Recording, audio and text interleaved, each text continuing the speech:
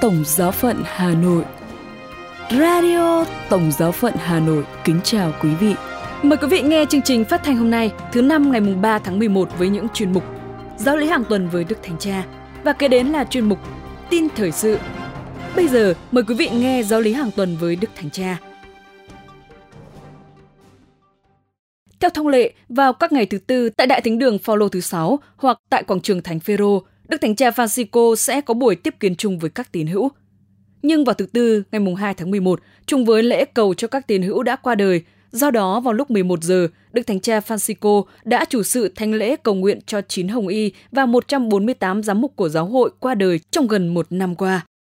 Chia sẻ trong bài giảng, dựa vào các bài đọc, Đức Thánh Cha đã mời gọi mọi người suy tư về hai từ được nói đến trong các bài sách thánh được đọc trong thánh lễ, đó là niềm mong đợi và ngạc nhiên bất ngờ.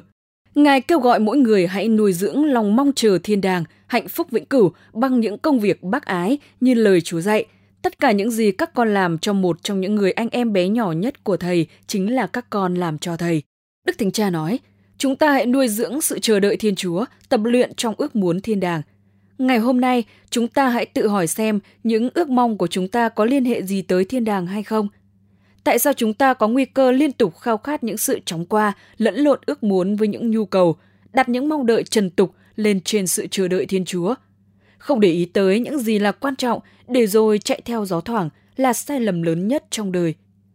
Chúng ta hãy nhìn lên cao vì chúng ta đang trên đường tiến về nơi cao, trong khi những sự dưới thế này sẽ không lên tới trời cao, như công danh sự nghiệp, những thành công lớn nhất, những chức tước và giải thưởng danh giá nhất, những giàu sang tích trữ và lợi lộc trần thế, tất cả sẽ tan biến trong giây lát. Và mọi mong đợi đặt nơi chúng ta sẽ mãi mãi là thất vọng.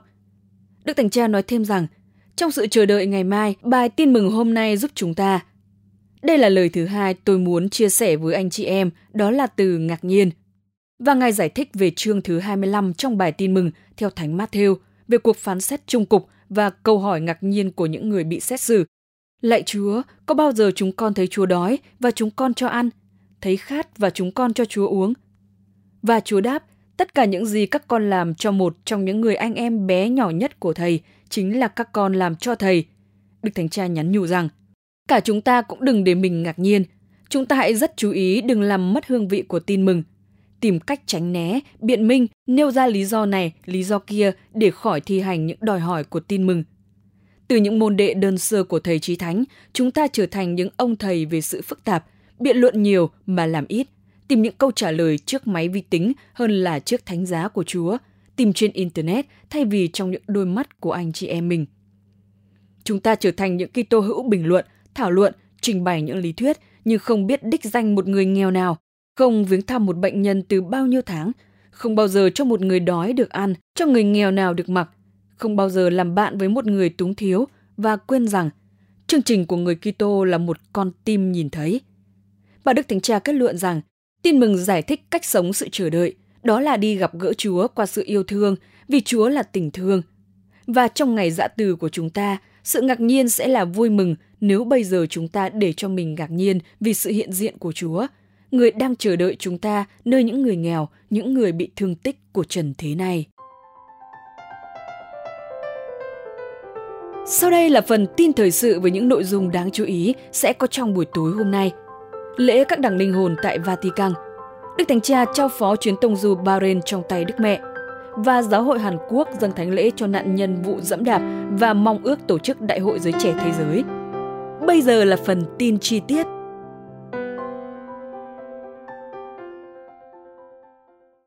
Lễ các đẳng linh hồn tại Vatican. Vào ngày 2 tháng 11, Đức Thánh Cha Francisco đã dâng lễ các đẳng linh hồn tại Vương cung Thánh đường Thánh Phêrô để cầu nguyện cho 9 đức hồng y và 148 đức giám mục đã qua đời từ ngày 30 tháng 10 năm 2021 đến ngày 17 tháng 10 năm 2022. Trong bài giảng, Đức Thánh Cha đã suy ngẫm về lời Chúa mà Thánh sử Matthew thuật lại. Vì xưa ta đói, các ngươi đã cho ăn, ta khát, các ngươi đã cho uống, ta là khách lạ, các ngươi đã tiếp rước, ta trần truồng, các ngươi đã cho mặc, ta đau yếu, các ngươi đã thăm nom, ta ngồi tù, các ngươi đã đến thăm. Đức Thánh Cha nói rằng, lời Chúa hôm nay nói cho mỗi người biết, Chúa vẫn đang chờ đợi nơi những người nghèo, người yếu thế trên thế giới. Ngài lưu ý đến việc con người ngày nay đặt những ham muốn khác lên trên ý muốn của Thiên Chúa, để rồi kết thúc là đánh mất những điều quan trọng. Ngài nói rằng lễ cầu cho các linh hồn là một cơ hội để mỗi người tự hỏi liệu ta có mong muốn điều gì liên quan đến thiên đàng hay không? Sau thánh lễ, Đức Thánh Cha Francisco đến viếng vườn thánh Teutonic ở bên cạnh vương cung thánh đường Thánh Phêrô.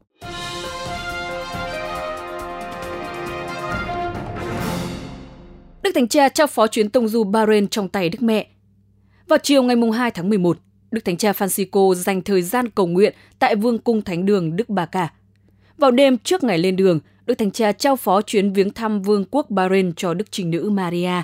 Theo văn phòng báo chí Tòa Thánh, Đức Thánh Cha đã dành một chút thời gian cầu nguyện trước tượng Đức Mẹ Cứu Rỗi các dân tộc Roma. Đây cũng là lần thứ 100 Ngài đến thăm Vương cung Thánh đường kể từ khi bắt đầu triều đại giáo hoàng. Đức Thánh Cha Francisco sẽ khởi hành từ Roma vào sáng thứ Năm. Chuyến tông du lần thứ 39 dự kiến sẽ kéo dài 4 ngày từ ngày 3 đến ngày 6 tháng 11. Ngài dự kiến sẽ đến thành phố Awali, miền trung Bahrain vào khoảng 16 giờ 45 theo giờ địa phương.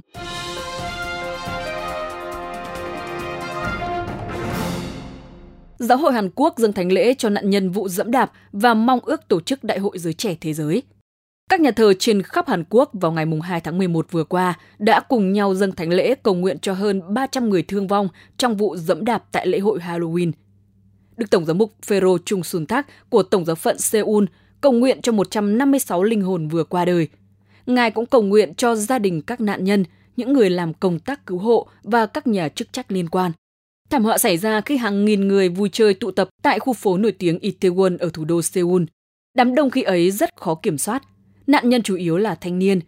Nhiều người bị chèn ép, bị ngã và bị giẫm đạp khi đám đông dồn vào con dốc hẹp. Đức cha Phêrô hy vọng rằng một thảm kịch tương tự sẽ không lặp lại. Cũng tại Hàn Quốc, liên quan đến việc mục vụ cho những người trẻ, Đức Tổng giám mục Phêrô Chung Sun Tak của Seoul đã bày tỏ ý muốn đưa Đại hội Giới Trẻ Thế Giới đến Seoul vào năm 2027. Chia sẻ với hãng tin Asia News, Đức cha Chung Sun Tak đã nói về ý muốn đưa Đại hội Giới Trẻ Thế Giới đến Seoul để tái khởi động việc mục vụ giới trẻ trong giáo hội Hàn Quốc khi mà sau thời kỳ bùng nổ, giáo hội ngày càng có ít những người dưới 30 tuổi. Đức Tổng giám mục nói, chúng tôi cần một bước ngoặt trong mục vụ giới trẻ ở Seoul và Đại hội Giới Trẻ Thế Giới là một dịp tốt. Chúng tôi đã trình bày dự án với các giám mục khác của Hàn Quốc và họ đã ủng hộ. Nhưng chúng tôi đang chuẩn bị hồ sơ để gửi đến Tòa Thánh với tư cách là ứng viên. Radio Tổng giáo phận Hà Nội xin chào và hẹn gặp lại.